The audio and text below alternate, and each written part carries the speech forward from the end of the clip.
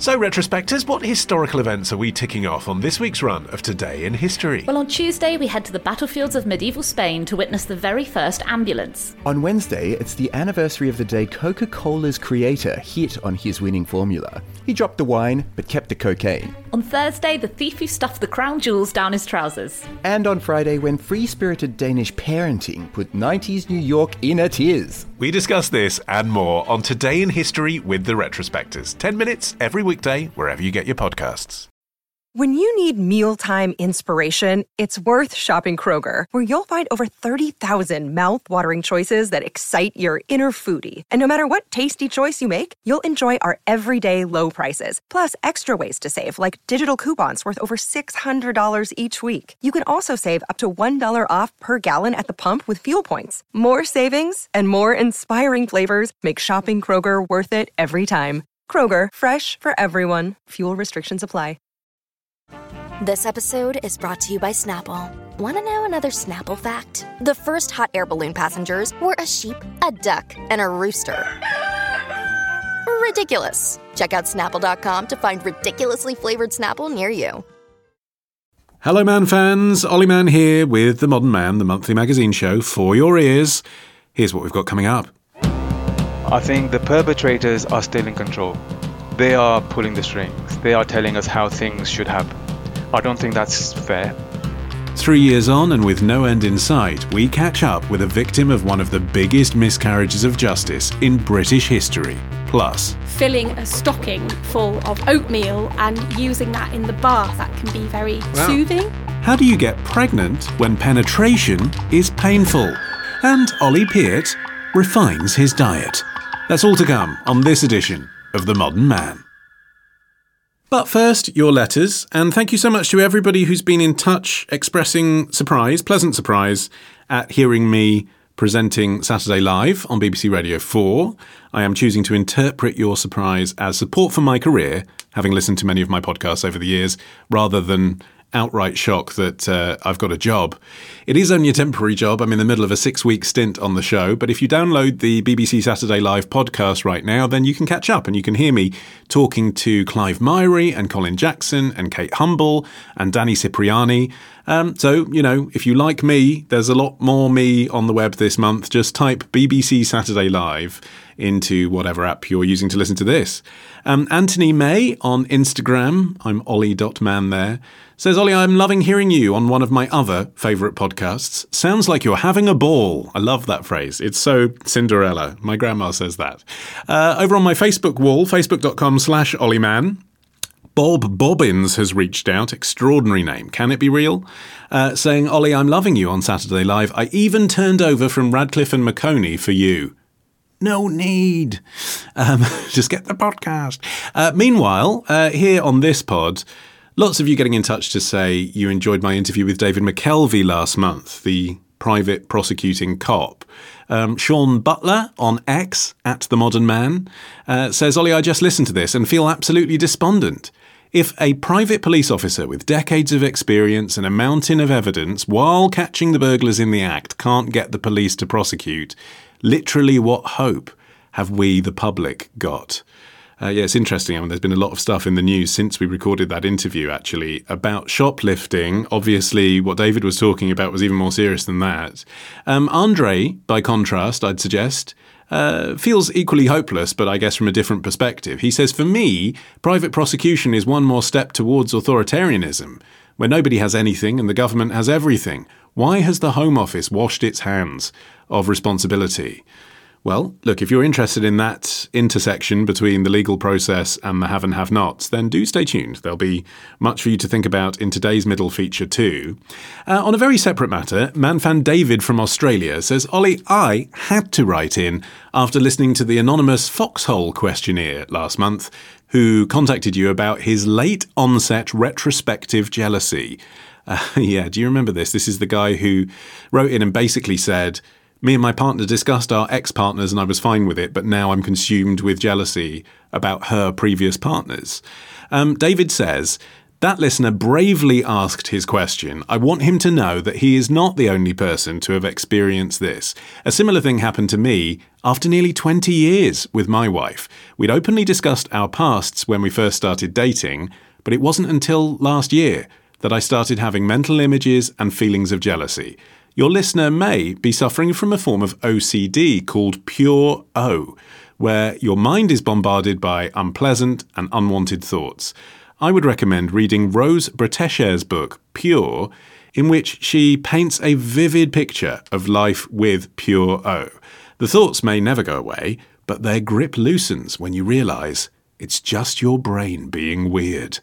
David, thank you for sharing that. Obviously, I'm sure if Alex were here, she'd say, well, we can't diagnose from afar what that correspondent has going on in his head, but it's really useful to hear what worked for you. I love it when we kind of unearth a marginal experience, a seemingly marginal experience that is actually a part of many more people's lives than perhaps we realise. Okay, just before we get going with this month's show, though, we must pause briefly to thank our sponsors for this episode, Readly. Have you encountered Readly before? I am genuinely a huge fanboy of their product. It's sort of like, as Spotify is for your ears, Readly is for your eyes. It is such a great experience. You get thousands of national and international magazines on there for $9.99 a month. I now read Fast Company from the States using Readly. T3 is on there. I love gadgets, so I read that. And also some things that I just frankly wouldn't buy, like the Radio Times. You know, I wouldn't buy a paper TV listings magazine, but I do love their celebrity interviews and features.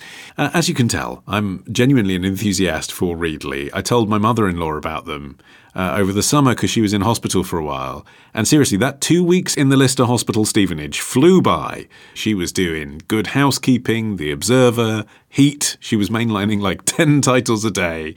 It's just a great app if you love magazines in particular, which I'm going to guess you do because you have, after all, downloaded a magazine podcast.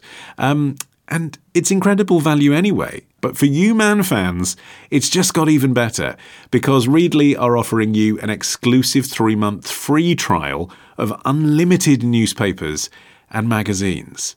That's right, I said free. To get yours, go to readly.com/man. That's readly.com/MANN. After your free trial, yes, they will switch you up to the paid plan, but you can cancel whenever you like, there's no pressure. And with family sharing, you can also share your account on up to 5 devices.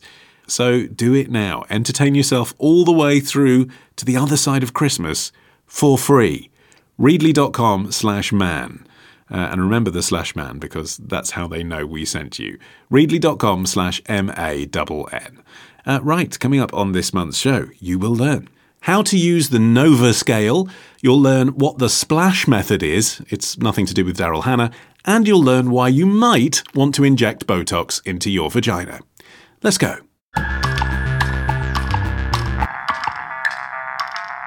Time for the Zeitgeist, sponsored by Dirty, your trends tested, with Ollie Peart.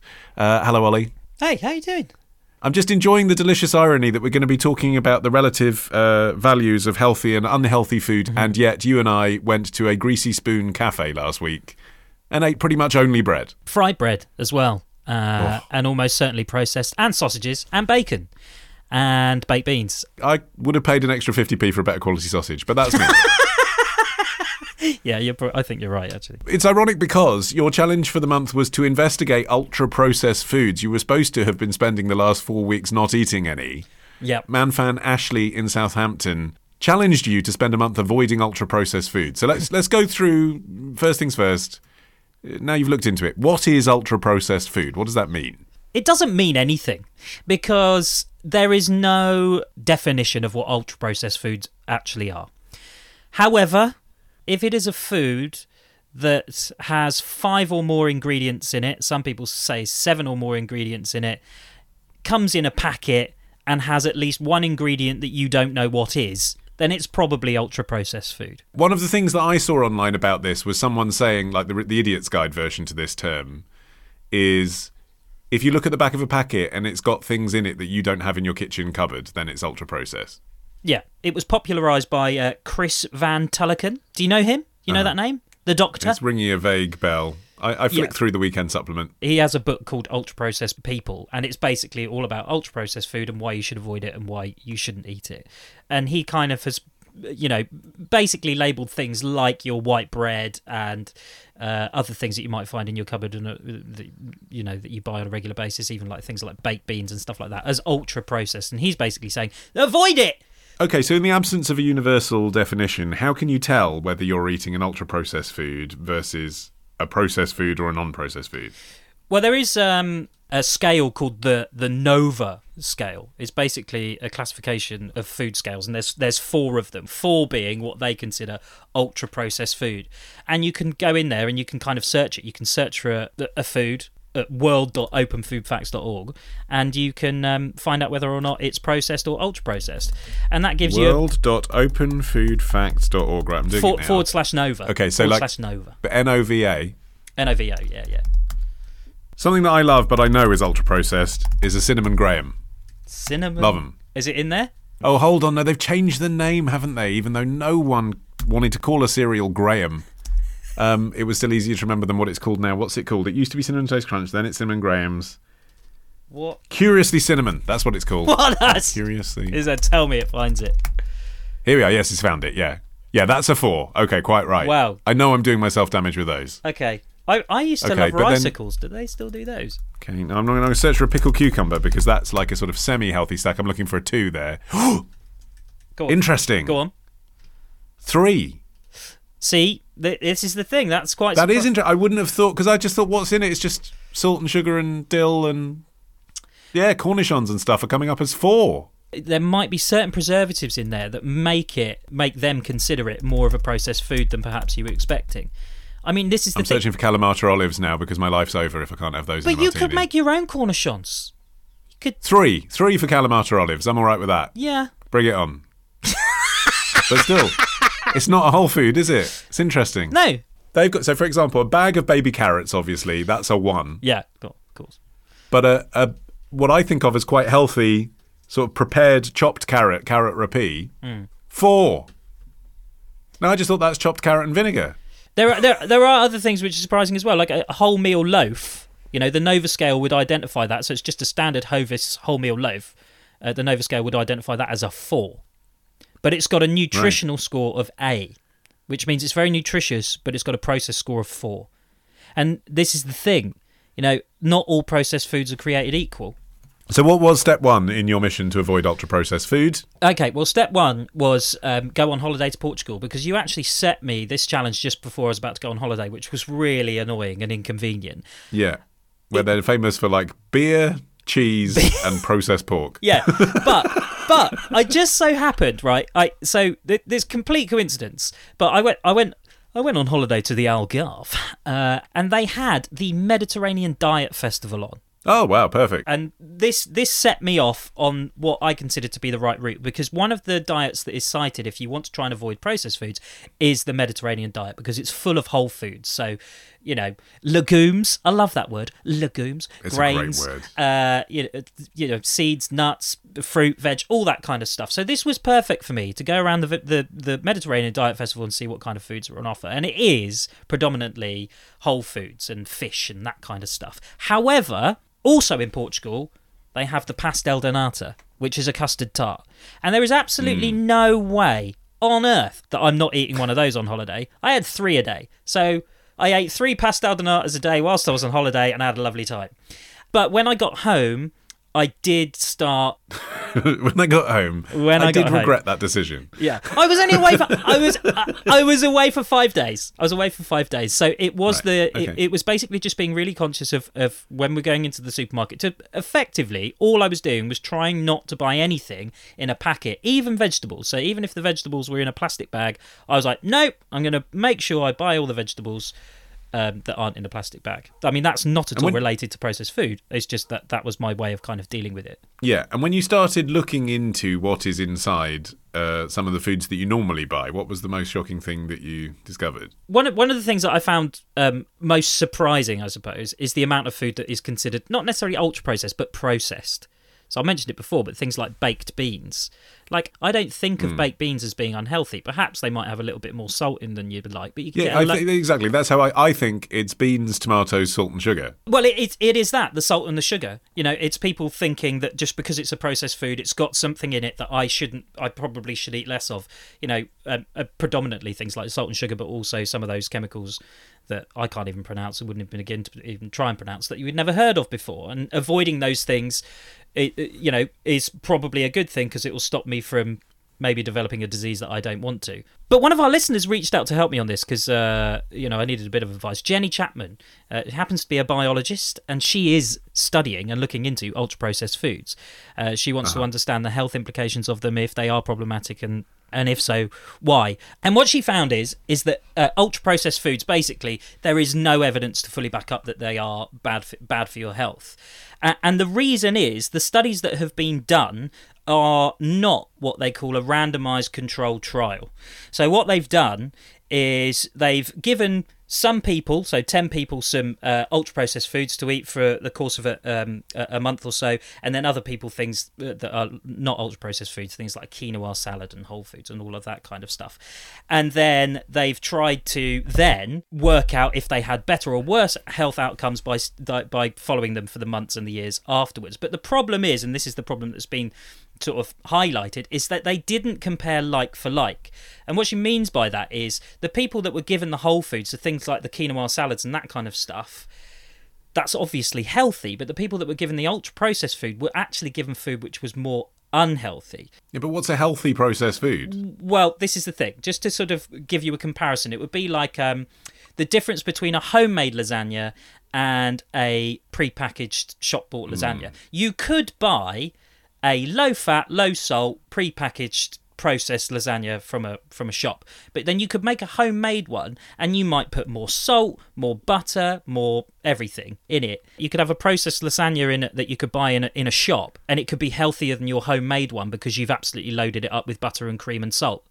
So they're not like for like. Oh, I see. In these studies, they haven't compared.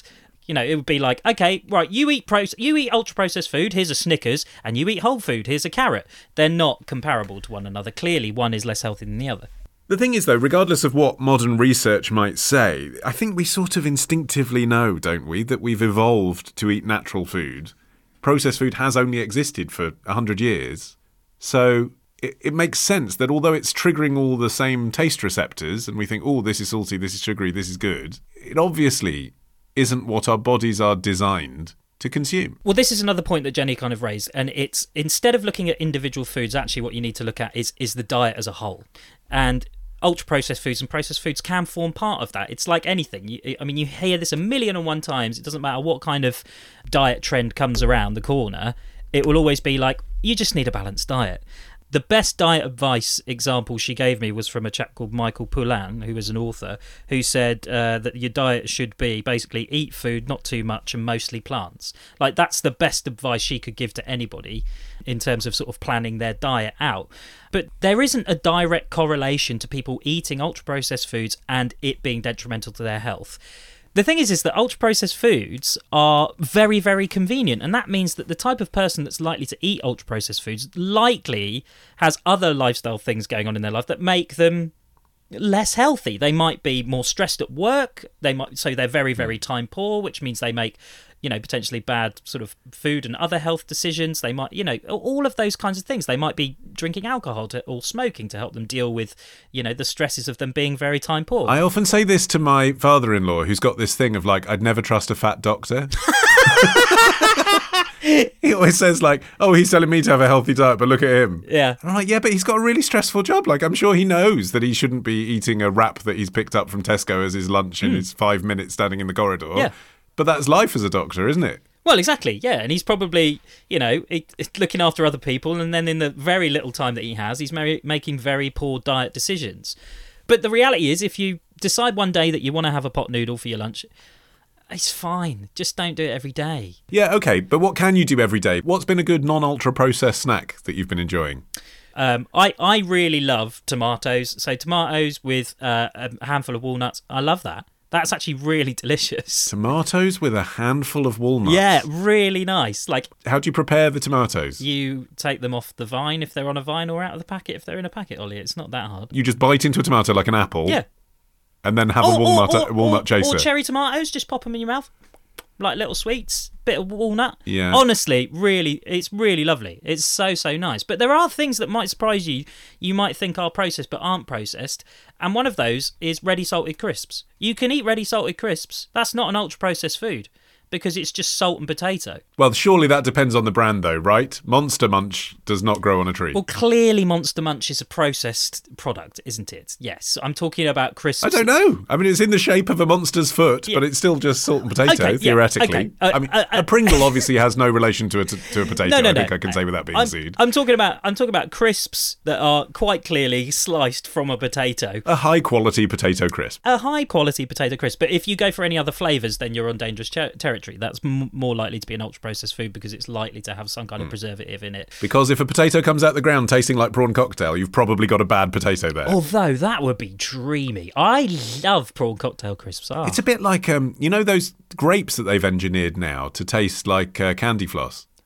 No, I did not know this. I think they're Israeli. You can buy them in Tesco anyway, and they taste like candy floss, but it isn't it's not. They haven't added a chemical. It's just a new breed of grape they've developed that's naturally ultra sweet, and it tastes like candy floss. It reminds me of an episode of The Simpsons where he develops a thing called tobacco completely by accident, which is a cross between a tobacco plant and tomatoes. Like highly addictive tomatoes. This is the thing, isn't it? I mean, this is a trend for a few years' time for the zeitgeist. I don't know, but that like crossover of foods creating what is something that's healthy but tastes processed just seems completely bonkers to me and terrifies me. What's breakfast when you're not doing ultra processed, incidentally? So if you need to look really carefully at things like cereals. Some mueslis are actually processed or ultra processed. They will have some kind of preservative in it, so you do need to check that.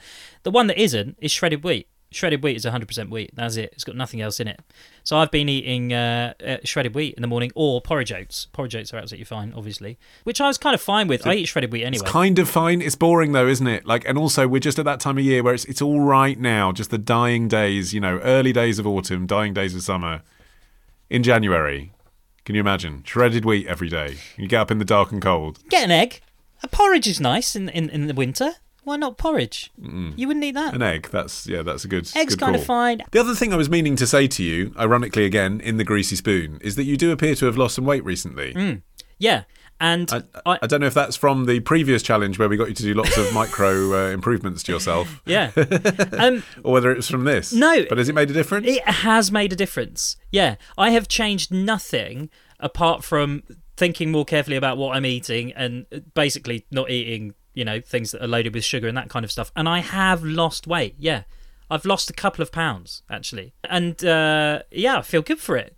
So I'll probably, it's not many of these challenges that I keep going with, but I think this one, I will. I'll just watch my diet a little bit more. Yeah. Well, it would be mental if after just 2 weeks you're like, I'm never going to eat a carrot again. Fuck it, I'm going to stuff my face with Frankfurters. Breakfast, Twix. Lunch pot noodle. Dinner, bangers and mash. Yes, absolutely. Smash. Yeah, smash, yeah. Not mashed potato, that's way too healthy. Let's stir some liquid in powder. Here's your challenge for next month. It comes from Anya in West London, who sounds like the kind of person you might find in a Whole Foods shop, I think. Definitely in West London, yeah. Chiswick or something. Yeah, absolutely. Yeah, Turnham Green. She says, I would like to be able to give some money to charity, but do so guilt-free. I've heard so many bad stories in the news about how our donations these days are spent or how long it takes to get to the people who need it. So I'd like to challenge Ollie to look at how to make the most effective change happen this winter. Fix charity. Yeah. And I suppose the trend is a bit nebulous, isn't it? The trend is, I suppose, depressingly, that charities have corporatised and you don't know whether the money's reaching the people you want it to. But that kind of is a trend, isn't it? Like, I'm aware of that as well. Ever since the so-called, like, chuggers, the charity muggers, stop you in the street and ask you for money, they're being paid. There's this feeling that, should I be giving to small charities? Should I be looking online? Or is it still a case that I should be giving money to the big charities because it does ultimately get to help people? Yeah, there's always a drive to do something for the homeless over the sort of the winter period, isn't there? I don't know if that's going to reach them in time now. I mean, I don't I don't know when those campaigns start. About now, probably, I guess. Yeah, you're right. I always think this. Like, people always, and of course it's a good thing to give money to homeless charities, it always is, but nonetheless, you think everyone does it at Christmas. Like, there's always that thing, isn't it? Volunteer in your local soup kitchen on Christmas Day. And yes, what about the rest of the year? Yeah. And is there enough time if you fundraise for one of those charities for it to reach people on the streets?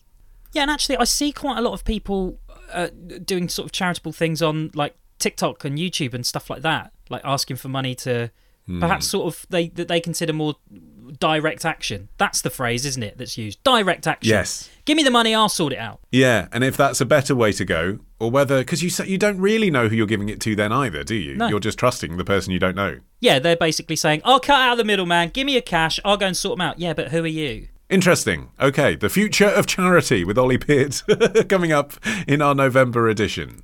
Before we move any further, we should pause to thank our sponsors for the Zeitgeist, Dirty. Yeah, they do functional mushrooms in a whole host of different ways. You can get matcha, coffee, you can even get it just on its own to mix into other drinks. Yes, have you tried that? Have you tried the lion's mane powder? I have. What do you reckon? Because we've been talking before in the previous months about the mushroom coffee that they do, which, as we've said before, is great because it's like an instant coffee without the crashes and jitters of coffee. But it does have that instant coffee taste. The other option is you can just take a little spoonful of the lion's mane powder, which is so pure and potent, and just mix it in with your normal daily coffee without any mushroomy taste. I do recommend just the coffee that they do. That doesn't give you the spike. That doesn't give you the jitters. That is something that keeps focus. Absolutely. Dirty creates delicious super blends, and they've got functional mushrooms and other adaptogens in them. They're so easy to make, and you can try them by going to dirtyworld.com and using the code MAN to get 10% off. That's dirtyworld.com and use the code MAN, MANN, to get 10% off your first order today. Thank you very much, Ollie Peart. Cheers, Ollie. Coming up next, we return to the post office scandal. But first, time for our record of the month. It's by British indie songstress Flower of Love with a V. This is called Next Best Exit, and it's out now.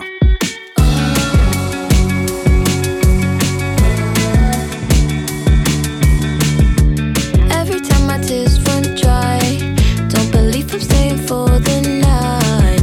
I don't even really know why I'm standing in this crowd, swinging head side to side, but what I really wanna do is cry. And suddenly I decide I'm leaving, believe it, to feel the right, glad that I tried it. Now, sometimes we hit a nerve with our middle features on this show. One of our interviews will sort of take on a life of its own, and you guys will remember it for months or years after we made the show, which is always a really delightful thing to see. It's kind of why we do this podcast.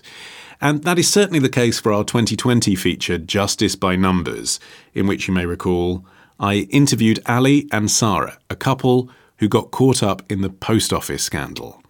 And it seems like basically every time the post office scandal comes up again in the news, most recently just last week when some Scottish victims of the scandal had their convictions quashed on appeal, a whole bunch of you Man fans get in touch and you post our original episode on social media and you say to your followers, this is a great explainer of the post office scandal if you've never heard about it before.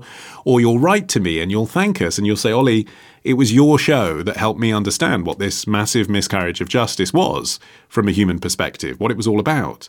So we so appreciate you doing that. And the other thing that you have written in to ask over the years is what happened next? What happened to Sarah and Ali? Did they get compensated? Did their conviction get overturned? Well, we've kept in touch with them, and today you're going to find out. But first of all, just to remind you of their story and where we got up to last time, we're now going to replay the full feature that we first put out in 2020. So even if you've got no idea what I'm talking about when I say the post office scandal, you will do in half an hour's time, and then you'll hear our catch-up from 2023. So when we first met Sarah and Ali, a married couple with kids living in the suburbs of London, I started by asking Sarah how she and Ali first met. My dad owned a franchise business and he was working for my father. What was the business?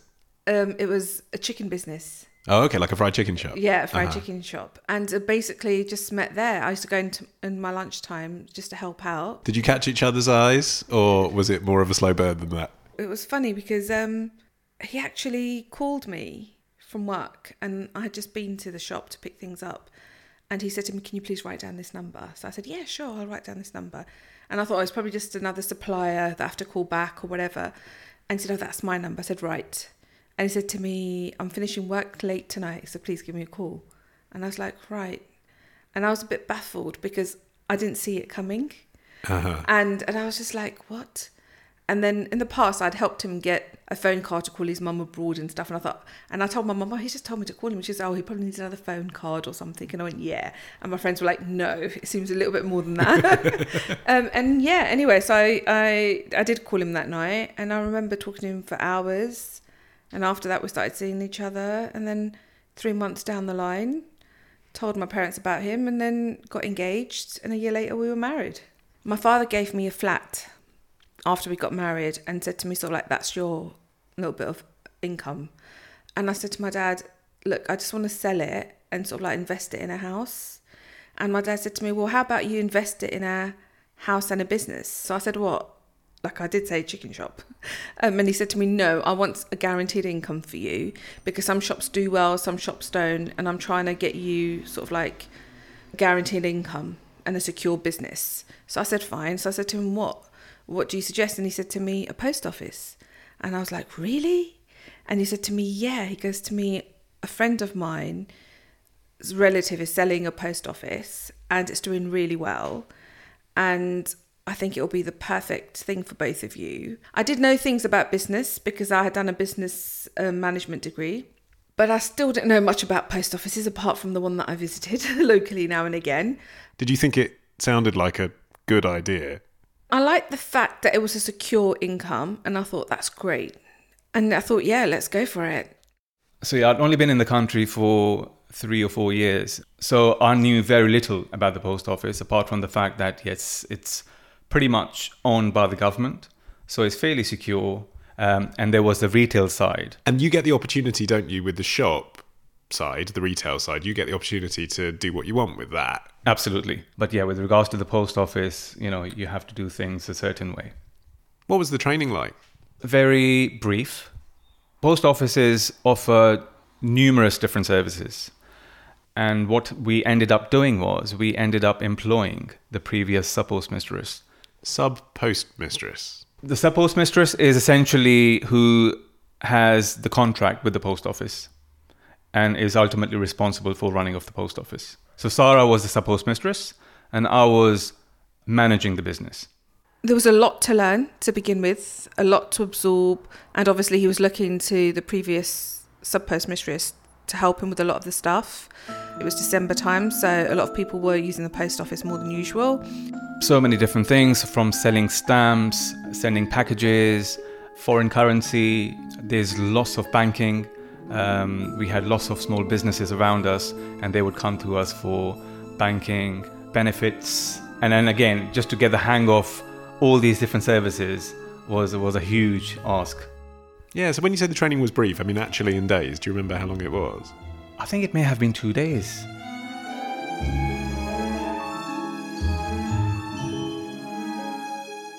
Because you're really young as well at this point. I mean, yes, you're young to have that job, really. We were both very young. So Sarah and I was in my early 20s and so was Sarah. So very, very young. I had confidence and I had managed business before. I had worked my way up, whether it be retail or whatever, but I knew I was a hard worker. When I was working for Sarah's dad, I think essentially why he'd agreed for her to marry me is because he knew I was a hardworking, honest person. The plan was for me and Sarah to run the business together, but that didn't quite work out. We found out that Sarah was expecting and she started to feel very unwell. I didn't realise at the time I had other health issues which the doctors weren't aware of. My mental health too, to the point where I started feeling suicidal. So I couldn't understand what brought that on. I'd been pregnant before, but this time it just felt different. And obviously not having him there and his support was putting a lot of pressure on me. We used to balance on a weekly basis on a Wednesday. When we balance or tried to balance, things were not going according to plan, and there was always like, some kind of either a shortfall or surplus. So the cash that you had in the till wasn't the same as what the computer was telling you you'd taken? So it's not just the cash we count, it's literally every single thing, from the stamps to every penny you have, and it has to balance, it has to match. The post office have an IT system called the Horizon. Horizon? Yes. So that's the system which is being used in the post offices. At the time, it was a fairly new system. It's a bit like if you're in the city, you have a Bloomberg monitor, right? If you run a post office, you have Horizon. You don't have any choice about that. It's just there. We didn't install anything new. This was an existing system which was already there. I mean, initially it was just a few pounds, so it wasn't a big deal, made it good. As time went on, it became more frequent. It was not just a few pounds. I was having to put a lot more money in. How much money? Sometimes it could be tens of pounds. Sometimes it could be hundreds of pounds. So I was basically taking money from my retail side of the business and making this money good.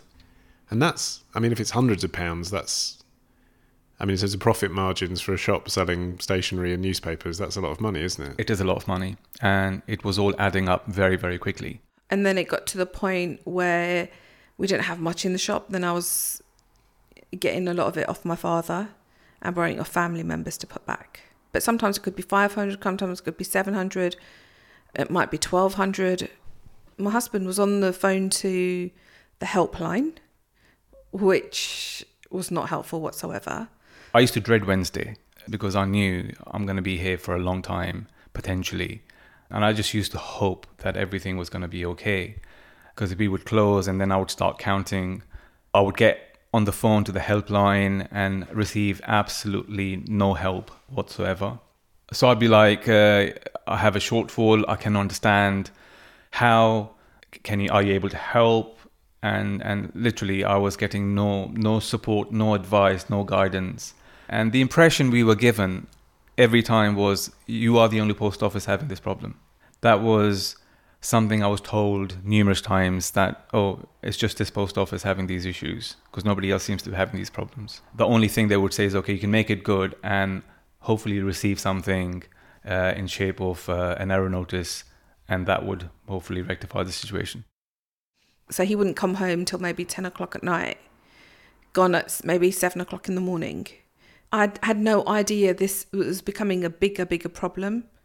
And I don't think my husband, though he was telling me, I don't think we both realised, to be honest. Maybe he realised, okay, it's getting a bit much now. But I don't think we realised what a big problem it was going to become. That's when I started sort of feeling this is a huge responsibility on my shoulders.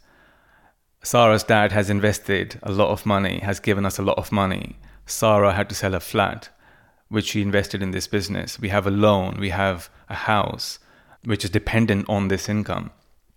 That's when I really started to feel the pressure. And obviously I was getting angry with him because I felt like, I was now at home with 2 kids and he was there all hours. It was putting a strain on our marriage. So at times I used to dread coming home in a way, because I knew I'm just going to leave one problem and then I'm going to go home and there's going to be something else waiting for me, and it was very, very difficult. I had to be supportive, but it was very, very difficult to be strong enough to support Sarah during that time. We at times had arguments just so I could go to work because she would not want me to leave her first thing in the morning.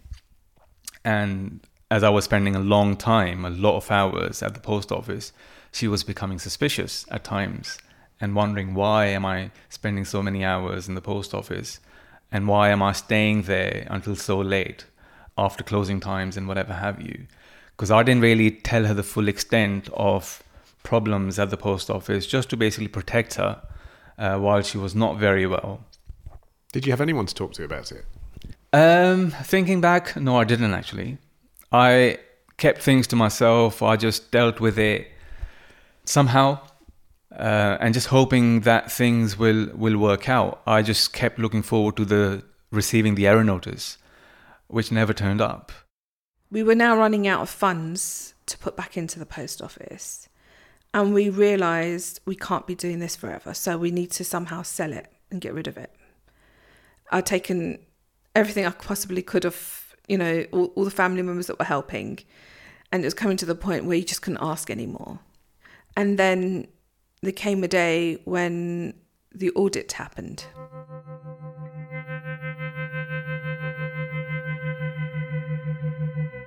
I was at home in bed and my husband called me and he said to me, the auditors are here. And I said to him, don't worry, I'm coming because I'm the sub-postmistress, so I should be there. I dropped my kids off and I went to the business and they were in there I think they had just finished counting the money. And he said to me, they're saying we're 20,000 plus short. I said, well, maybe they haven't counted properly. Maybe they're missing something.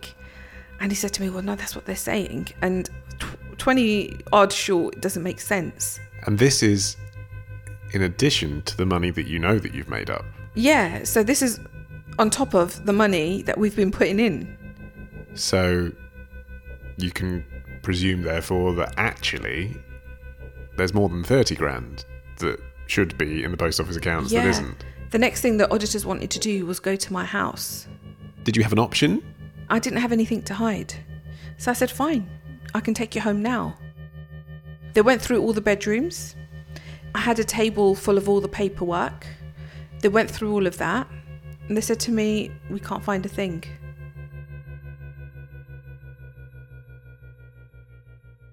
Maybe for a good few weeks, we weren't allowed back in. Into your own post office? Into your own post office. We had to get someone else to run it. Did the customers notice? They must have. And I think it even came up on the local newspaper. At this point, I was suspended because I was a sub-postmistress, so I was suspended. We went for a meeting where I explained what was going on and they wouldn't have it. They said no, that they were going to terminate the contract. My dad said to me, look, we can pay the 25 grand, that's not a problem. But the thing is, you haven't taken it. So by paying it just makes you look guilty. So don't pay it, let's fight this. And then there was a federation of the postmasters. And I remember calling them. The guy I spoke to on the phone, I said to me, oh, don't worry. He wasn't alarmed that there was a shortfall. All he was saying, don't you worry about this, we'll get this sorted. And I can recommend a very good solicitor. And he goes, because you're going to need one. I was just shocked because I was thinking, what? His words were, she is a bitch, but she will fight your corner. Well, she basically said to us that, firstly, for 25 grand, you're just going to get a slap on the wrist.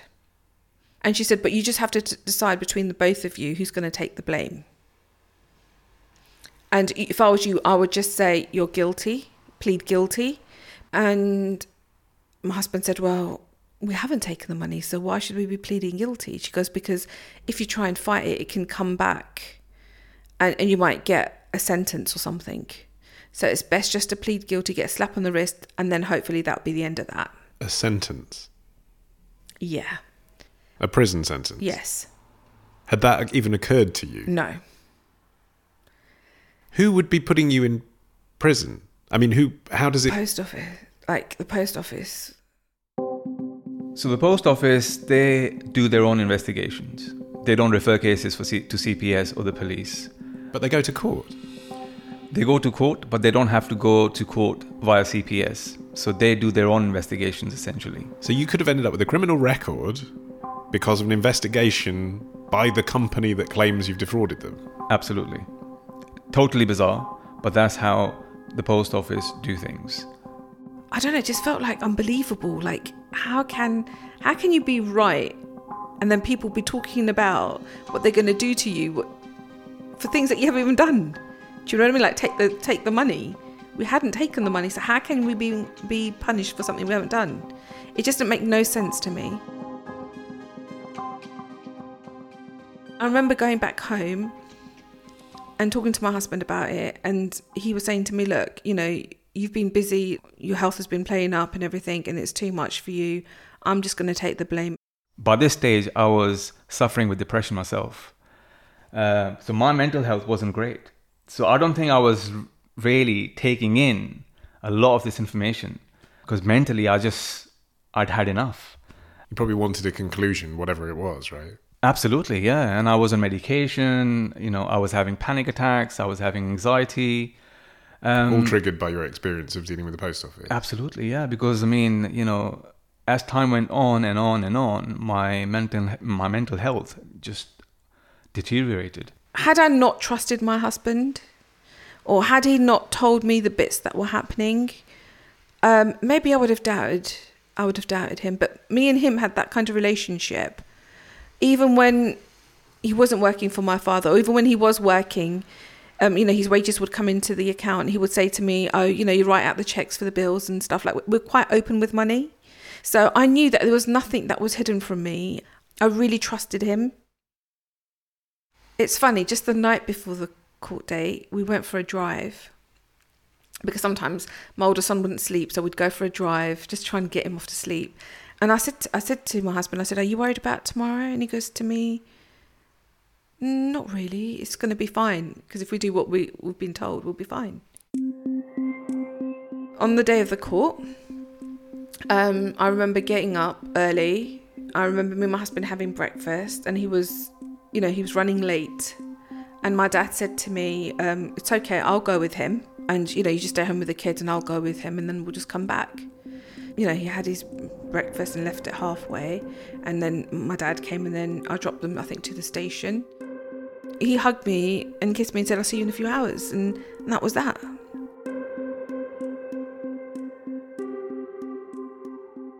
I'd gone to my aunt's house, which wasn't very far from my father's office, which I knew that's where they were going to come back to. And my kids were just playing with her kids. And I was just sitting there reading a magazine and I was thinking, they're taking a long time. Eventually there was a knock on the door. And then a cousin of mine and another aunt had just walked in. And I'd never seen that kind of look on their face before. And I remember my cousin, that's like my sister, broke down. And I couldn't understand why she was crying. And then she said to me, "Ali's gone to prison." I just felt like all of a sudden, I can't explain it. It just felt like my whole life had just been turned upside down. And then I heard my dad just got to the office. And I remember running to the office. It was only down the road, but I remember running up those stairs and I opened my dad's office door and my dad just standing there. And he said to me, "Sarah, it's the first time in my life where I felt like I didn't have control." You see, when you have done something wrong, then I guess it's somewhat easy for you to accept that, okay, I'm paying the price for something I've done. But when you haven't done anything wrong, when you know you have not taken any money, you haven't committed any crime, then it becomes really, really difficult. Had you had the opportunity to say anything? That's the frustrating bit. You can't say anything because you have a lawyer, you have a solicitor, or you have a barrister who's representing you. And you pled guilty. And you've pled guilty, right, on the advice of your lawyer. Thinking back now, in hindsight, that was the worst decision I made in my life because I should have never pleaded guilty for something I hadn't done. My father-in-law, he came to the cell and I gave him my watch and my things that I knew I could not take with me.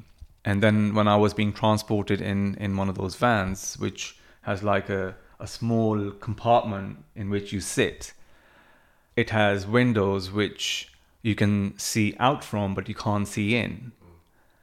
I remember, I get goosebumps when I think of this, that I was thinking, this is almost like death. It's almost like I've died because, I was doing normal things and I was expecting to go back and see my family again, be with my family. But all of a sudden, everything's just stopped. And I can see outside, people can't see in. I'm in this confined space that's when I felt I have lost my independence, my freedom. That's when I felt like I'm pretty much dead to the world. So the guy that had taken over the post office, I think he paid the first month's rent, or maybe a couple of months' rent, I don't know. And he said to me, obviously, I've heard. He called me, I said, look, I've heard, I'm really sorry. And I said, yeah. And he was like, look, I'll just transfer the money into your account, whatever. I said, yeah, that's fine. And obviously, I was so upset. I was finding it very hard to deal with everything. And then I think it was after a couple of payments he might have made, he said to me, I called him one time, the rent wasn't in the account. And he said, oh, well, you know what? I've managed to speak to the landlord and we're sorting it out. So you don't have to worry. I'll just pay him directly. And I said, okay. I still didn't think anything of it until he once phoned and said they've changed the locks and stuff. And I thought, you know what? He's obviously struck a deal with the landlord. They've basically taken over not just the post office and the newsagents. They've taken it over. So you no longer have any claim over that shop? No. So I was in a Cat B prison, which is a high security prison. Violent people, people who have done really, really bad things. Were you scared? I was, and I'll tell you why. I was scared because the person I was sharing the cell with, he just did not seem right. So he would stay up all night and he would be doing weird things during the night and talking to himself. So he didn't seem mentally stable. And that was concerning for me. And I was like, well, this person could be anyone. He could be doing anything to me during the night. Did you know what he'd done criminally? I didn't. We never really engaged in a conversation. Did you go and visit Ali in prison? Were you allowed to? Yeah. I got lots of visiting orders. Did the kids? No, without the kids. Because it would be difficult for them? Like dramatic or? I think I might have taken the kids once when he was transferred to an open prison. I mean, where did you tell them he was by this point? I said to them that he's working away from home. So it's a project he's doing. He has to live away from home. I spent my time, I just put my head down. I kept a low profile, did what I had to do. I had to move cells a few times. I was in a cell with a drug dealer. I was in a cell with somebody who was in prison for racism or common assault.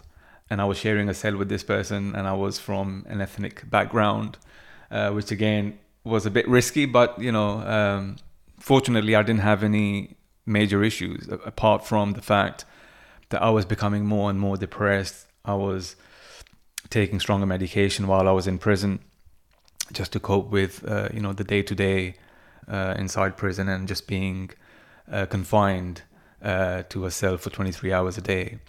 And then eventually I was moved to an open prison, which seemed a bit better and a bit more... It was easier to cope, although it was much further away for Sarah to drive to and for come and see me. So it was difficult for her in that sense, but for me, I guess it was a bit better than being in a Cat B prison. But yeah, he came out obviously with a criminal record on tag. We weren't allowed out after 7. Did you find it difficult to imagine a next step? Yeah, I felt like the things that I originally wanted, like a home and a business, and even when I bought my home, I bought one of those new homes that you get off plan. So we saw brick by brick go up, and we had the chance of like choosing the interior and everything. And I remember every night me and my husband would go past the house and say, oh, it's got to this point now, it's got to this point, we can have a move-in date. And that year was so great for us because we were getting the house, we were getting the business, and everything that mattered to me all of a sudden, a few years later, did not matter anymore. For me then, it was about me, my husband and the kids having our health and being together. How did you get through it?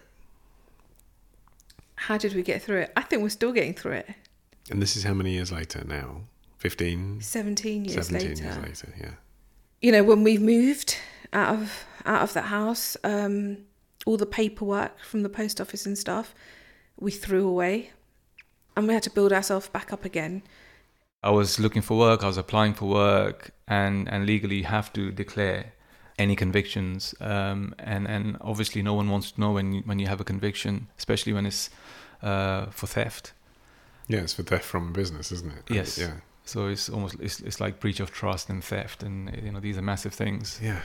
I suppose in a way it's actually easier if you've been in a bar fight, isn't it? At least that's separate from your business life when you're applying for a job. Yes, it is. Yes, it is. I remember applying to 50 plus, 60 plus vacancies in one day and receiving nothing back. And it was really, really difficult. But you did, to an extent, put it past you. Years went by. And then in 2015, Sarah sees an episode of Panorama. Yes. Tonight, trouble at one of our best loved institutions. I wasn't really one to watch Panorama. I think I was watching EastEnders. But all of a sudden, I think maybe a few minutes into the programme being on, I think I was just sitting in this position here. The TV was on, and then all of a sudden, this woman, what she was saying seemed like déjà vu. Like we'd already been there. We'd already experienced what she was talking about. But Seema says she struggled to get to grips with Horizon and couldn't understand why losses were being flagged up. When things start getting wrong, it's just totally... And you don't get any help. Don't get any help. You don't get any help, and they're basically saying, oh, Mrs. Mishra, you're the only one. Everybody else, we go so many other post office, everybody else doing fine. It's just your branch having a problem. What was her story? That she had a shortfall. She was in prison. She was pregnant. And they lost everything. And she was a sub-postmistress. She was a sub-postmistress. And at that point, I just felt like, oh my God. Like, we weren't the only ones. My husband was at the gym. So there's me thinking, oh my God, who do I call? Who do I call? My brother's a lawyer, but he's in Dubai. So I quickly called him. I said, I've just watched the Panorama programme and there's this woman on there and she's telling her story just like what happened to us. And he said to me, okay, what you need to do is try and Google some stuff and try and find out if there's some sort of company you can go to where all of these postmistresses and postmasters have gone to, or there's some sort of community.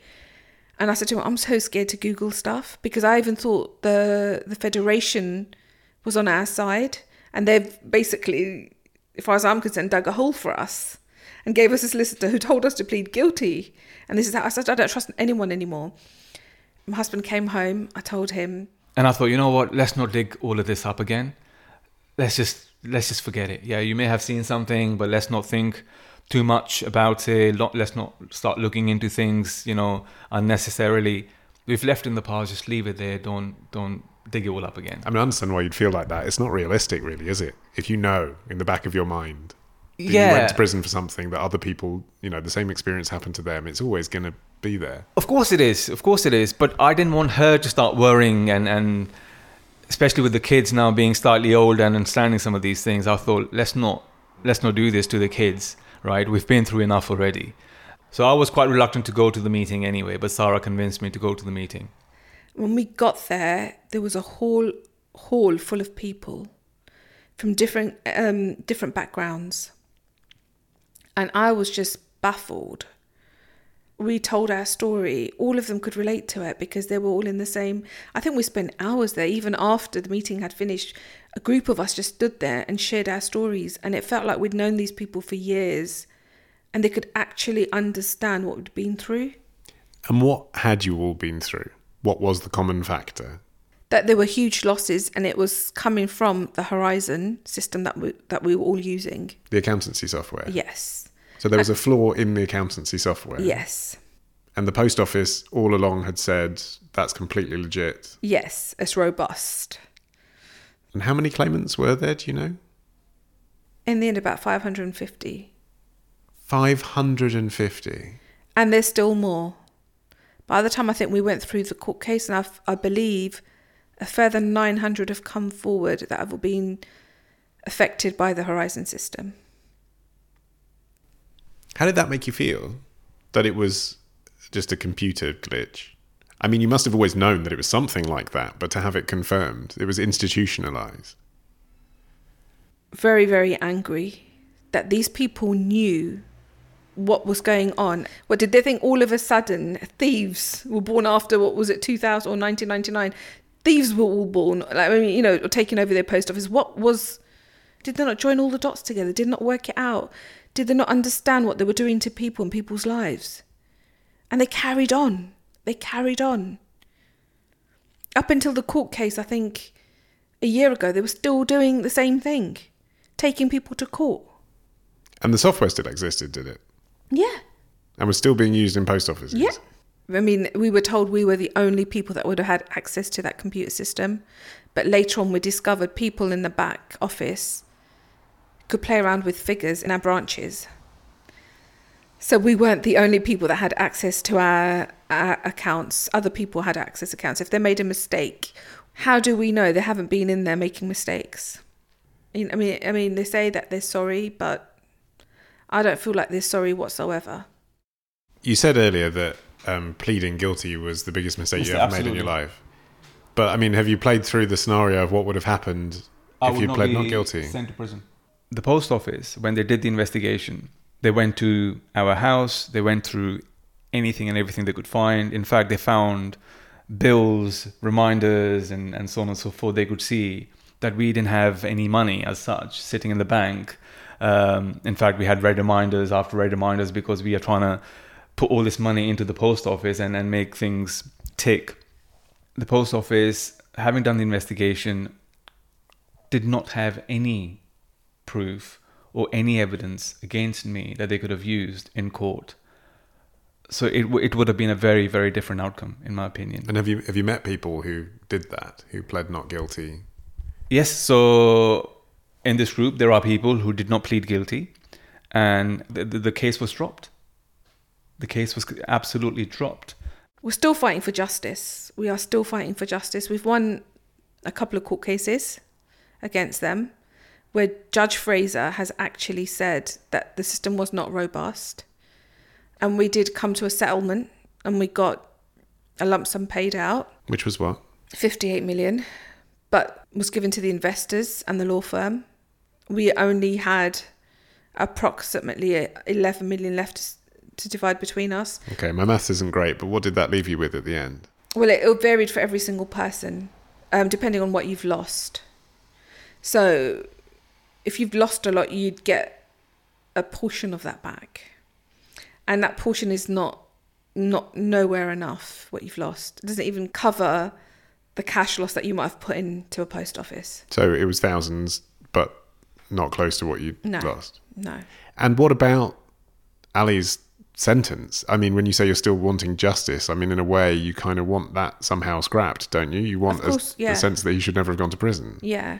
How do you go about that? Well, the CCRC, which is a Criminal Commission Review, they've been looking at it for the last few years, but it's only now that they've concluded that these convictions weren't safe.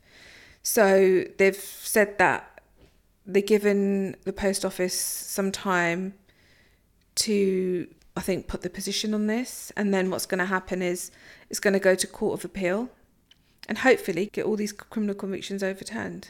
And of course, even if you sort of get your record back, if you like, there's, again, like, what's the sense of real justice? I imagine, like, even financial compensation, if it came, wouldn't really make up for the difference of those 15 years of being stressed about it.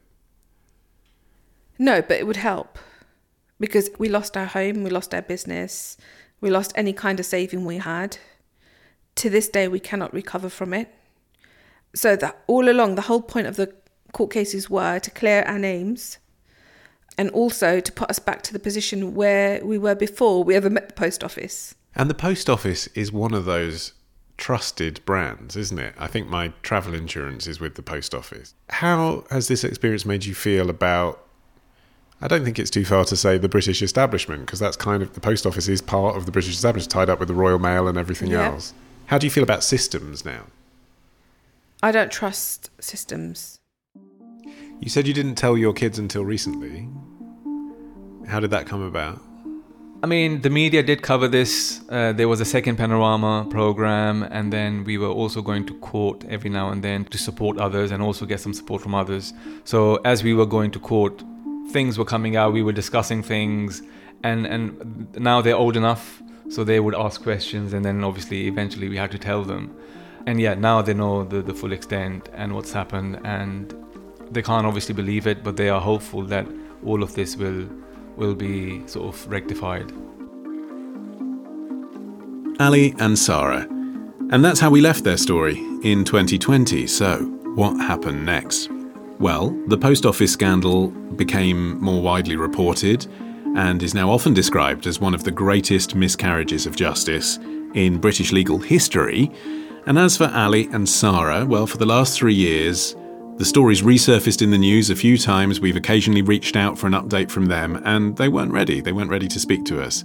Ali said he just wasn't comfortable to talk about it again, to dredge it all back up. Until now. Ali's back on the show to fill me in on what happened next. After this.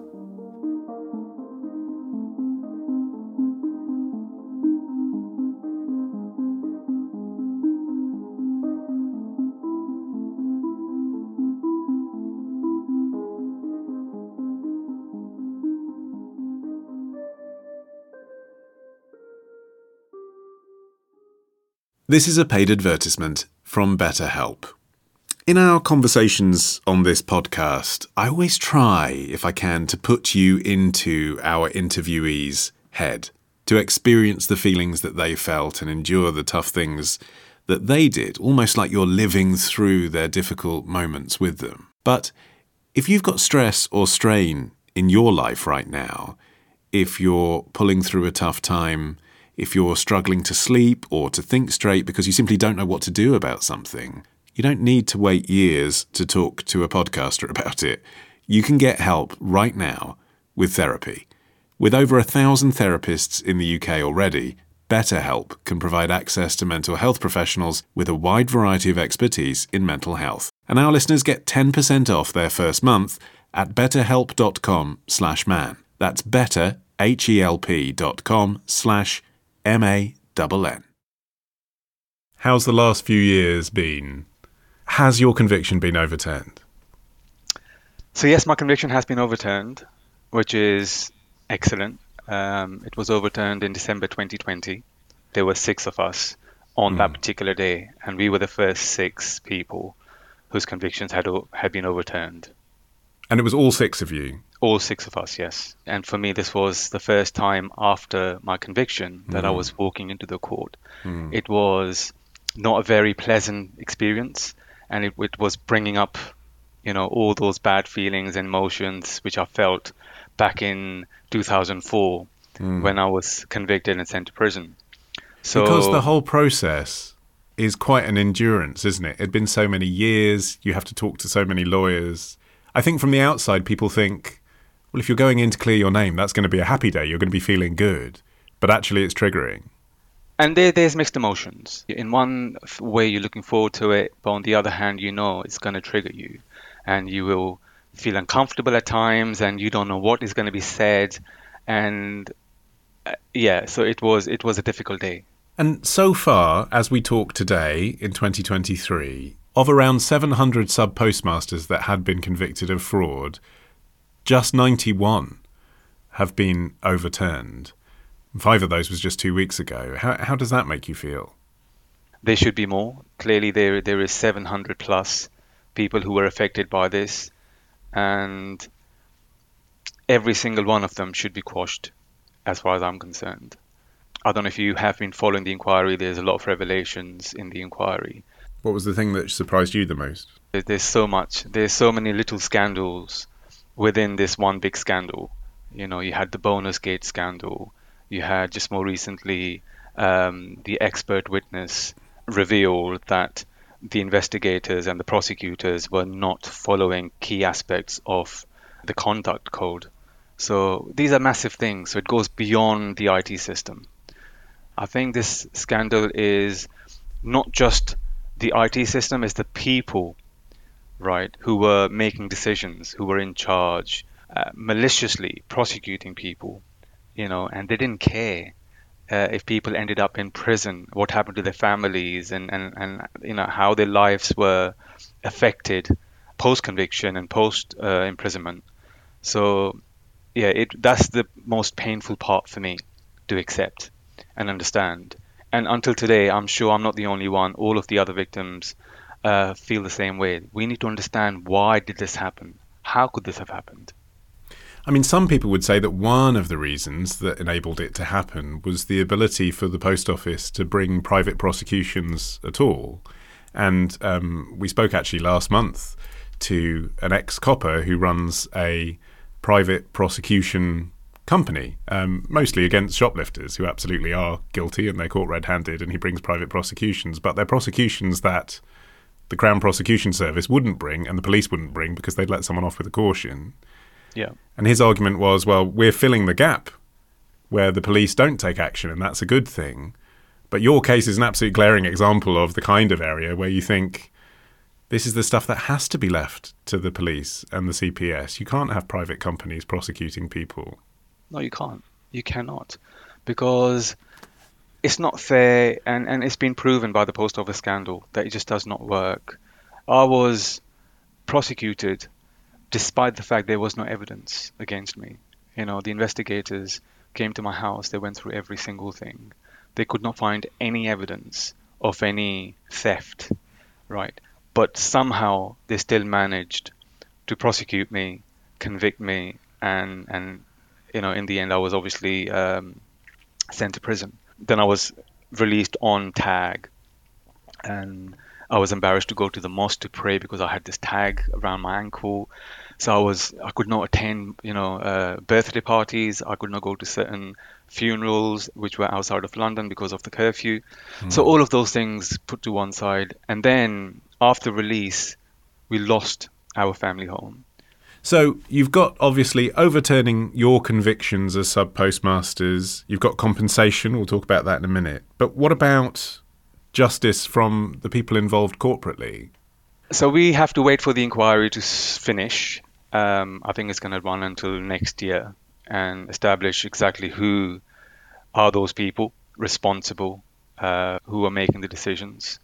Personally, I am quite skeptical about the outcome. As in, you don't think anyone will go to prison? I don't think anyone will be convicted. And that's the common theme at the inquiry, where, you know, they have convenient amnesia and they, for some reason, cannot remember certain things. But when it comes to other things, they are going into every single detail and they can remember all those small details. But when it comes to certain questions, they can't recall it conveniently. Well, it's willful blindness, it's called, isn't it, in corporate terms? When someone in a company just doesn't ask the question because they know the answer is, it's dodgy. Yes. How much time do you spend thinking about this now? It's relentless. So my mental health has suffered massively as a result of chronic mental health stress and you know, anxiety and depression and all the other things. It's affected my physical health. So I've had some autoimmune problems as a result of this. Does that mean then that when you're lying in bed at night, even now, 20 years on, you're thinking about this? 100%. The only one good thing that's come out of my conviction being overturned is that I can speak about this. I can talk about this with my GP, so I can get some support. I can talk about this with my psychiatrist openly, without feeling guilt, without feeling embarrassment, without feeling like, oh, you know, they might be judging me. They might be thinking, well, hang on, no smoke without fire. You know, so that was always in the back of my mind. I mean, I have had CBT before in the past. I have gone to my GP with mental health issues because, again, like I said, I've been suffering with this for the last 16, 17 years, if not longer. But I was never comfortable talking about this. And how has it affected Sarah? So Sarah has similar challenges. Obviously, we've gone through this as a family. Not just me and Sarah, even the kids suffer from anxiety. You know, they have their issues. Literally, this scandal has taken us to the breaking point, you know, in every way possible. Health-wise, relationships-wise, the relationships have broken down between me and Sarah at times, between me and my kids, my family, my And also sibling. your father-in-law, I wonder, because ultimately it was his idea, wasn't it? You get a post office, completely blameless, obviously, but it's cross-generational, isn't it, this family involvement? Yeah. So there was a bit of resentment there, if I'm honest, towards him, because I thought, well, this was never my plan. So perhaps I should not have listened, to him, at that point. But I know one thing for a fact. He gave me the right advice at the time. His intentions were good. And why would you not think that? What compensation have you had since we last spoke? I've had the interim payment, which has caused more issues. I'm the main breadwinner. Sarah's not working anymore. So clearly my earning is not enough for us to make ends meet. So we were receiving some support through, not very much, but there was some support. But after we received the interim payment, we did not qualify for that support. So we had to stop all of that. So now what's happening, what has been happening since we received the interim payment, I am digging into that money. So that money is just reducing every month. Is there more coming, though? Has the figure increased since we spoke? I think initially it was 100,000, and then they made another payment of 63,000 because they said 163 would be the minimum interim payment for people who are eligible, which again is a different discussion. Doesn't help me with much because it's not an amount with which I can go and buy a house and not have so much rent to pay every month. In the 20 years that you could have carried on owning your house, it probably Absolutely. would have gone up by more than 163,000 in value, wouldn't it? Absolutely. Exactly. And the rent I pay for the place we live in, is almost double my mortgage that I was paying back then. These small payments have not helped. In fact, like I said, they are making matters worse. And I'm eating into this money. And by the time, everything is settled, I will have less money to use if, or when we decide to buy a house or whatever the case may be. Looking back across the whole scandal, what's the thing that makes you angry? So, Ollie, I still have this rage inside me because the scandal is still ongoing. We watch the inquiry, we look at people being forgetful conveniently, but the one thing that makes me furious is when I hear about people dying. I believe 63 people have died without receiving their compensation. 63 people. And imagine, these are, like I said, it doesn't affect one person, it affects their families. These people had families, right? That's the one thing which is unacceptable. It has to stop. Some other people who were part of the group litigation, the deadline for them for compensation is August 2024. And I have already heard some talks about the possibility of extending that deadline, right? To me, that's not right. I don't think the deadline should be moved. What should happen is they should put more resource into this to make things happen by 2024. Who? The post office? The post office, absolutely. Whether it's the post office, whether it's DBT, the government, whoever. I think the perpetrators are still in control. They are pulling the strings. They are telling us how things should happen. I don't think that's fair. What should happen, in my opinion, it should be an independent judge or body who takes this responsibility. Post office and the government, they naturally have to be involved in the process, but they should not be deciding. They should not be controlling it. They should be part of the process, and they should be made to comply with the process, just like everyone else. I want this whole thing to come to an end. It's not about money. You can pay me, whatever amount of money. It will not do it for me. It will not do it for me. I have lost a big chunk of my adult life suffering with this. I was 26 when I was sent to prison. I'm turning 46 this year. It's 20 years of my, adult life. I am maybe some of the, one of the younger ones in the group. So can you imagine people who are much older? I was going to say that to you. You're also really articulate. You're someone who I can imagine can cope with a legal letter, even if it is very stressful, in terms of understanding what it means and discussing it and thinking about it.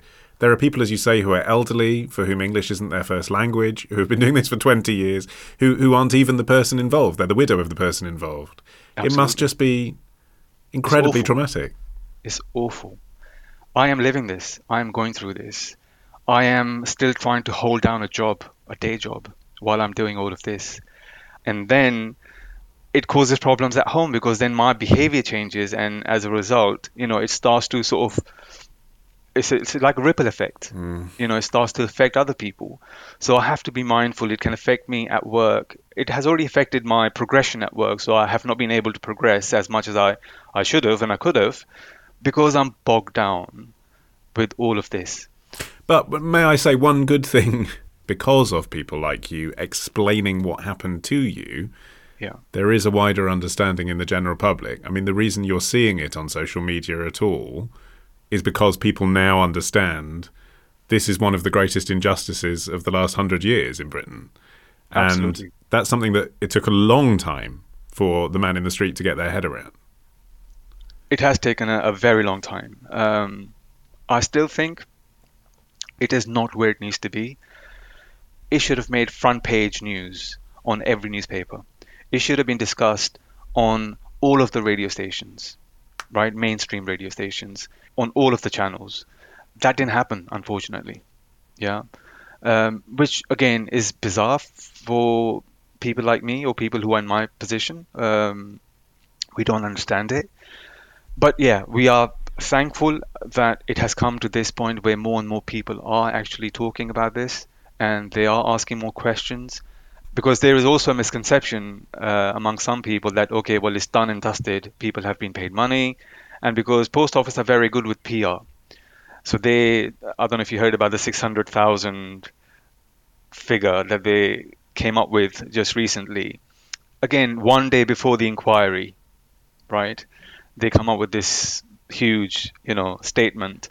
But it just makes them sound like, they are spending so much money and they're on it and they want to resolve things quickly. So it's just a PR stunt, which works, unfortunately, because people, a layman would read that and think, wow, that they are, for some people, 600,000, and I'm not saying it's not, 600,000 is a lot of money, sounds like a lot of money.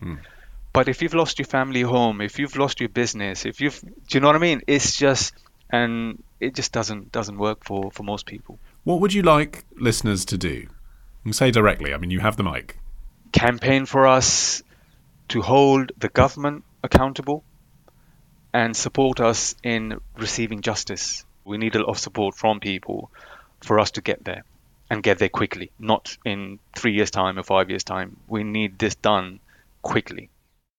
Our massive thanks to Ali. And also to Sarah, of course, as well, or to credit their real names this time, because we changed their names for the original podcast because we didn't want to harm their chances of appeal. Cam and Sima, those are their real names.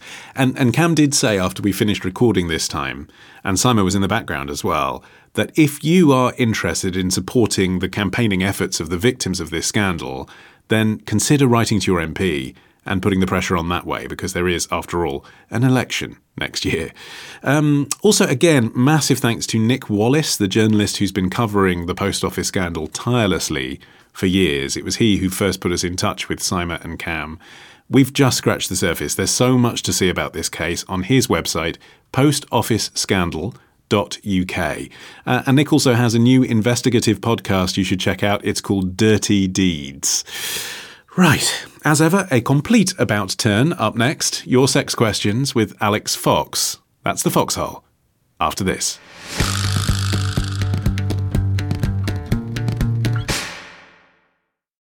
Look, Bumble knows you're exhausted by dating. All the must not take yourself too seriously and 6'1" since that matters. And what do I even say other than hey? Well, that's why they're introducing an all-new Bumble, with exciting features to make compatibility easier, starting the chat better, and dating safer. They've changed, so you don't have to. Download the new Bumble now. Time for your questions of sex now. It's the Foxhole with Alex Fox. Hey, Alex. Hello, the apple, kiwi and slightly overripe banana of my eye, Ollie Mann. Last month you regaled us with your adventures micro-lighting. I understand you've been out and about again. Yeah, this month I have mostly been shitting myself with such propulsive force that I'm surprised I didn't shoot myself directly into the centre of the sun, metaphorically. I did something that has probably scared me more than anything else in my whole life. I'm actually glad to hear this, because last month you were like, yeah, I'm an adventurer, Ollie. Yeah, I'm up for it. Yeah, anything. I'll try anything. Me, I'm mad. Well, so what was it? Well, I don't want to make vast claims of my own bravery, but I do think I've done things during my existence that probably would rattle other people. Yes. Like I've been vacuum packed in latex with only a little mouth hole to breathe through. I've swum with sharks. I've flown planes and dived out of them, and These are all separate incidences. It's worth pointing out. Yeah, I'm not Bond. But what really left me with white knuckles and a Casper white face was finally completing my PADI open water scuba diving certification. So that's deep underwater, isn't it, by the end?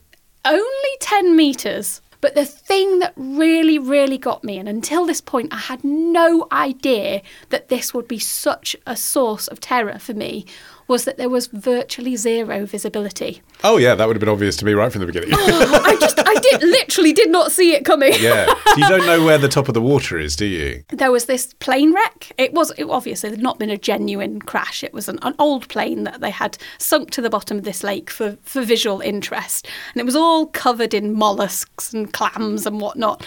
We had to descend there and wait for our instructor, and then we were supposed to follow them. I found myself clinging to the side of this abandoned plane, and you know that scene in Jaws where the dead man's head drops through a window and the guy who's surprised by him goes for 32 minutes straight, Ollie, I was just going and really, really trying not to have a panic attack. But you qualified. I did qualify. Are you going to be using that qualification? Certainly not to dive in that motherfucking cursed lake ever again. But 2 metres down around Corsica or something, that'd be all right, wouldn't it? Oh, take me to the crystal clear waters of any given ocean and I will dive freely in it. Okay, time for your questions of sex. This one comes from an anonymous lady who says, I was diagnosed with vestibulodynia. Have I done a decent fist of pronouncing that? You can say vestibulodynia or vestibulodynia. Dynia, dynia, minia, minia. Let's call the whole thing off. The whole thing off, yeah. All legitimate. I was diagnosed with that over 10 years ago. And basically, any vaginal penetration is painful. My husband and I are happy to stick to oral sex and anal sex, but we'd like to start trying for a baby soon. We've tried numbing cream before, but that numbed his penis and made it impossible for him to ejaculate. He is able to finger me when I'm very wet from oral sex, so I was thinking that oral sex first would help, but I also heard that that can interfere with the pH of the sperm. This is a multifaceted question, isn't it? I know there are special lubricants that help sperm rather than hinder them, so could you recommend one that's sold in France? Because I live there and it's expensive to ship Pre-Seed here. Is Pre-Seed, that's one of the big brands, is it, that does that? Yes, that's a pro-conception lubricant. I love that we're getting intercontinental and intercontinental here. Yeah, exactly. So we've got a question of shipping, a question of numbed oral sex, but most importantly, I suppose, a question of vestibulodynia. So what is that? Vestibulodynia. Right. I'm gonna pick one pronunciation and stick to it. Well, first of all, you need to know what a vestibule is, which is like an antechamber or a doorway, an entranceway. And so the vestibule of usually female genitalia it's basically the doorways to Minge Mansion. It's the area of the vulva. Oh, I'd get a Disney Fast Pass for that one. It's the area of skin that's around the entrance to the vagina, and it's got a few bells and whistles there. You've got the Bartholin's glands, which are responsible for producing moisture and naturally lubricating that area. You've got the urethra, which is where your pee comes out of, and you've got a number of other minor glands that are related to producing various discharges. So that's your vestibule, the doorway there. So vestibulodynia is chronic pain, so pain that lasts at least 3 months or longer. that is characterised as either burning or stinging or even a knife-like stabbing sensation in that downstairs doorway area. Okay, because we've talked about kind of vaginal concerns before that are caused by penetrative sex, but the rest of the time don't have any symptoms. But this sounds like it's not actually necessarily related to or provoked by sex. It's just there all the time and therefore sex is painful. It's a localised subset of a wider problem known as vulvodynia, which is persistent, unexplained vulval pain. Now, all sorts of things can trigger vestibular dynia in the first place. It might be a long-lasting case of a yeast infection that first kicks this off, that makes the nerves jangly for some reason and hypersensitive. Sometimes it can be giving birth, it can be caused by sexual assault, genetics, hormones, allergies. After vestibular dynia is established, all sorts of things can cause that pain to intensify, including things as simple as tight underwear or sitting for a prolonged period of time or weeing. And of course, any kind of stimulation or attempted penetration of the vestibule area. Just as an aside, Ollie, if you're thinking this all sounds incredibly specialised, it's estimated that around 1 in 4 female or assigned female at birth people will at some point in their lives experience some form of discomfort or unexplained vulval pain. And it's likely that because people don't talk about these things, probably that figure is even higher. So this is actually something that unfortunately affects a whole lot of people's holes. But at least in this case, they found a way around it, but not when it comes to procreation. I mean, there is no way to avoid penetrative sex, is there? There are ways to avoid penetrative sex to have a baby, and that may or may not be applicable in this case. For a start, there is some good news here. There's not a huge amount of medical literature that concerns vulvodynia. But the Vulval Pain Society, who I'd very much recommend checking out, have gathered quite a lot of interviews and anecdotal accounts. They found that actually some people who are vulvodynia sufferers have found that their pain has been alleviated by pregnancy and childbirth. For others, unfortunately, it got worse. But for some people, popping out a sprog actually made the problem resolve itself. Okay, potentially some good news down the road. Once you get you've there, still got to get on the road. But getting there might be tricky. The first thing I'd advise is going to see your doctor, because there are all sorts of things that you'll want to discuss about a possible pregnancy and birth. Some people, obviously, who find any stimulation of that vestibule area painful are going to find giving birth particularly painful, so they might be more inclined to opt for a caesarean. But perhaps more pertinent in the initial instance is the fact that this person says that they were diagnosed with this complaint over a decade ago. And since then, although we have a long way to go, we have begun as a medical community to understand a lot more about gynecological health, and there might be a lot more treatments or management options that this person can try out. Things like some people have had success with Botox injections. Wow. Yeah. Into the vagina. Yeah, Botox right up your chuff. Wow. Because it is a muscle relaxant, if tense muscles are, in this person's case, connected to this hypersensitivity of the nerves, then getting the muscles to chill out can get the pain to chill out. Similarly, things like TENS machines can be used, anti-seizure medicines like gabapentin, because they also have an effect whereby they help to dull or block nerve signals. The literature on that is quite inconclusive. Some antidepressants can help. There's even counselling that you can have that can sort of help you overcome that pain mentally.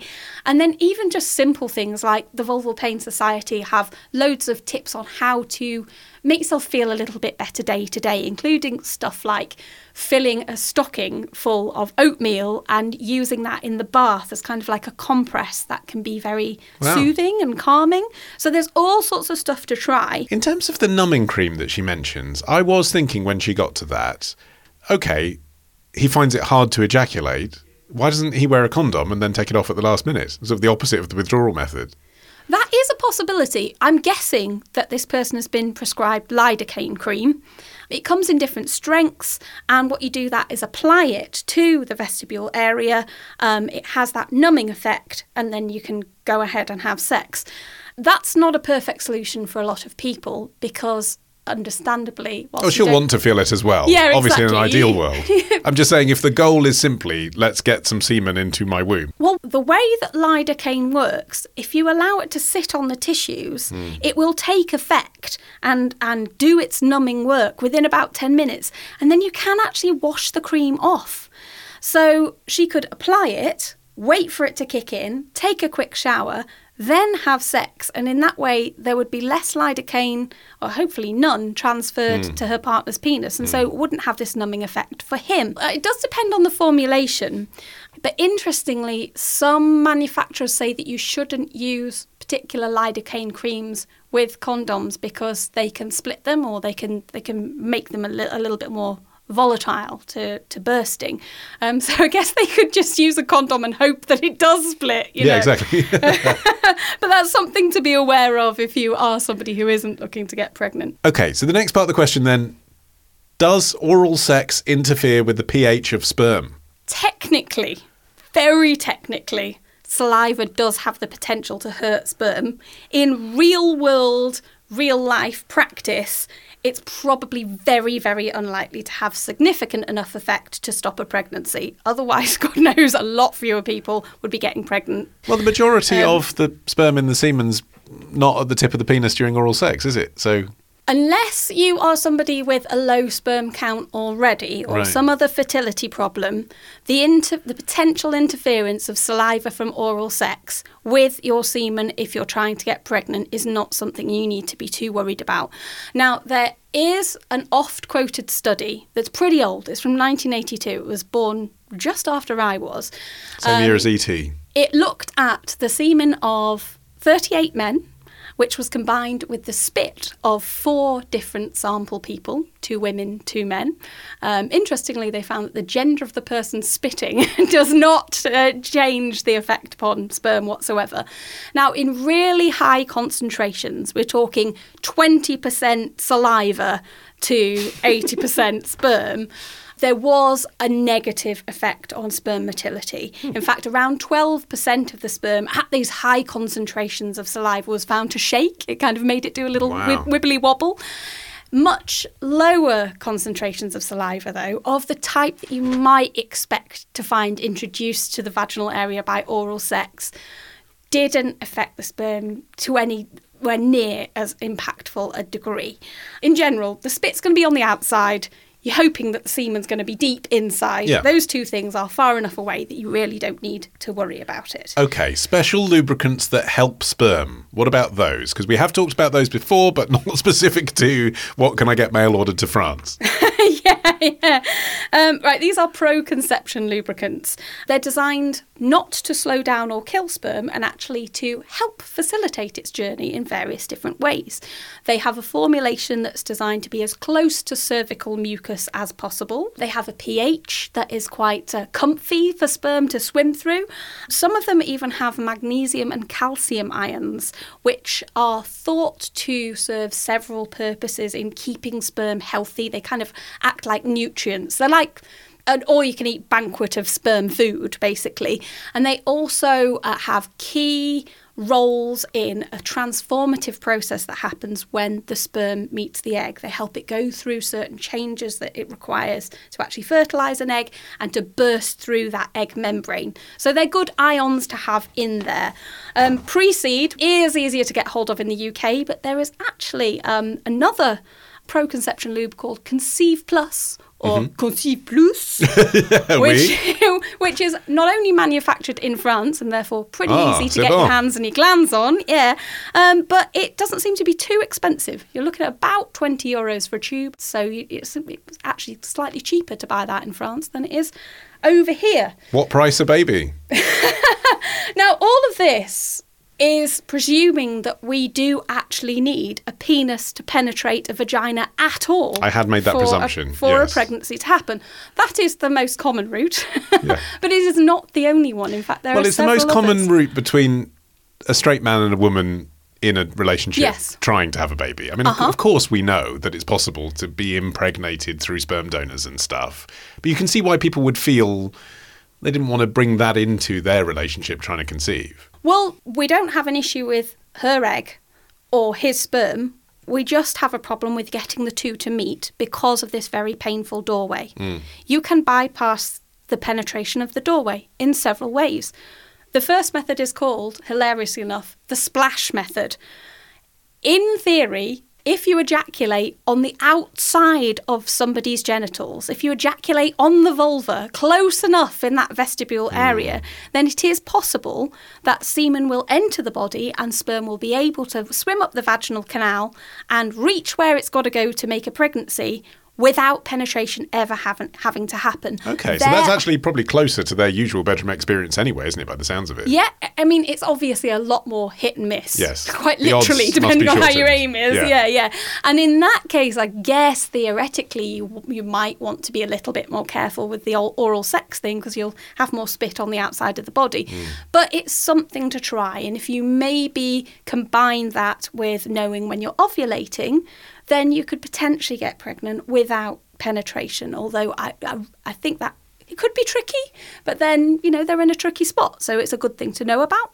Your other options are various at-home insemination kits. Now, I do advise doing your homework on this, because if you start poking and prodding yourself with syringes and probes without really knowing what you're doing, you can accidentally injure yourself or introduce an infection, and that's just going to make a complicated situation worse. So do your reading before you start this. But Do your reading before you're breeding. Excellent. At their most basic, these involve usually a 5 or 10 ml oral syringe being inserted into the vagina via that vestibule. You can also get an even slimmer oral syringe, which is about the same diameter as a drinking straw. I can't guarantee that isn't going to cause pain because it is still entering through that vestibule, but obviously it's less girthy than the average penis, so that might produce less pain. You can also get slightly pricier special kits. There's one called 2+. These have got special bits on them, like intricately designed tips that are designed to hold semen inside the body in the right place for longer. They bypass the vaginal canal completely and get the sperm right up to the cervix, which helps it skip the challenge of having to swim up that usually quite acidic channel. And presumably with those sorts of purpose-designed products as well, I mean, as I was indicating with my question, maybe some of the romance has gone. But I guess they're purpose-designed, aren't they, so that I presume the sperm stays fresher for longer? I mean, the splash method you're describing is going to be dying, isn't it, by the second? It's less a problem of it dying. It's more a problem of that journey being a little bit more, well, quite a lot more difficult. It's more difficult for the sperm to navigate from the outside of the body in to where it needs to be. With these kits or using an oral syringe, you're squirting it in the same way that a penis would, just using what could be a more comfortable, slimmer receptacle to do the job. I absolutely hear you that that's not as potentially romantic as how many of us imagine that beautiful coupling with, the candlelight burning and looking deep into each other's eyes and kissing. But you can actually intensify the intimacy if you want. There's nothing to stop your partner plunging that syringe. You can still do the kissing and the hugging and the closeness. And in fact, maybe it is more romantic and more of an intimate experience. Because it's not painful. To bypass pain. Yeah. Okay, well, best of luck with that. Let us know if we get another foxhole baby as a result. And if you have a question of sex or relationships in general, doesn't need to be quite as vividly gynecological as the last 10 minutes has been, you can send it via the feedback form on our website. Remind us of the address, Alex. Fill your personal syringe and plunge it straight at modernmanwith2ns.co.uk.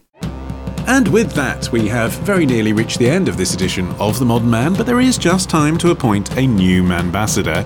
It's Grant Oyston from Toronto, Canada, who says, Ollie, I've been a regular listener and frequent recommender of The Modern Man for at least 6 years.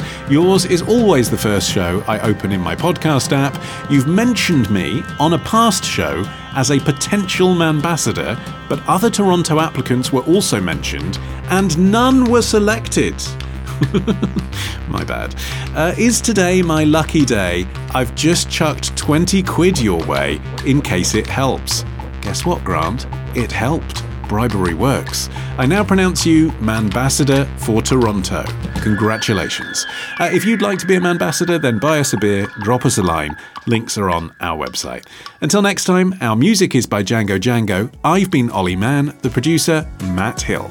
And we'll see you with something new on November the 10th. I'm just trying to find my next best exit. I'm just trying to find my next best exit.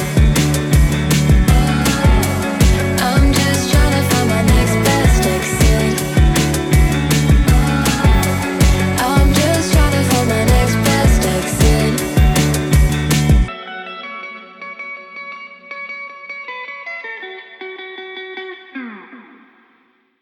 So, retrospectors, what historical events are we ticking off on this week's run of Today in History? Well, on Tuesday, we head to the battlefields of medieval Spain to witness the very first ambulance. On Wednesday, it's the anniversary of the day Coca-Cola's creator hit on his winning formula. He dropped the wine, but kept the cocaine. On Thursday, the thief who stuffed the crown jewels down his trousers. And on Friday, when free-spirited Danish parenting put 90s New York in a tears. We discuss this and more on Today in History with the Retrospectors. 10 minutes every weekday, wherever you get your podcasts.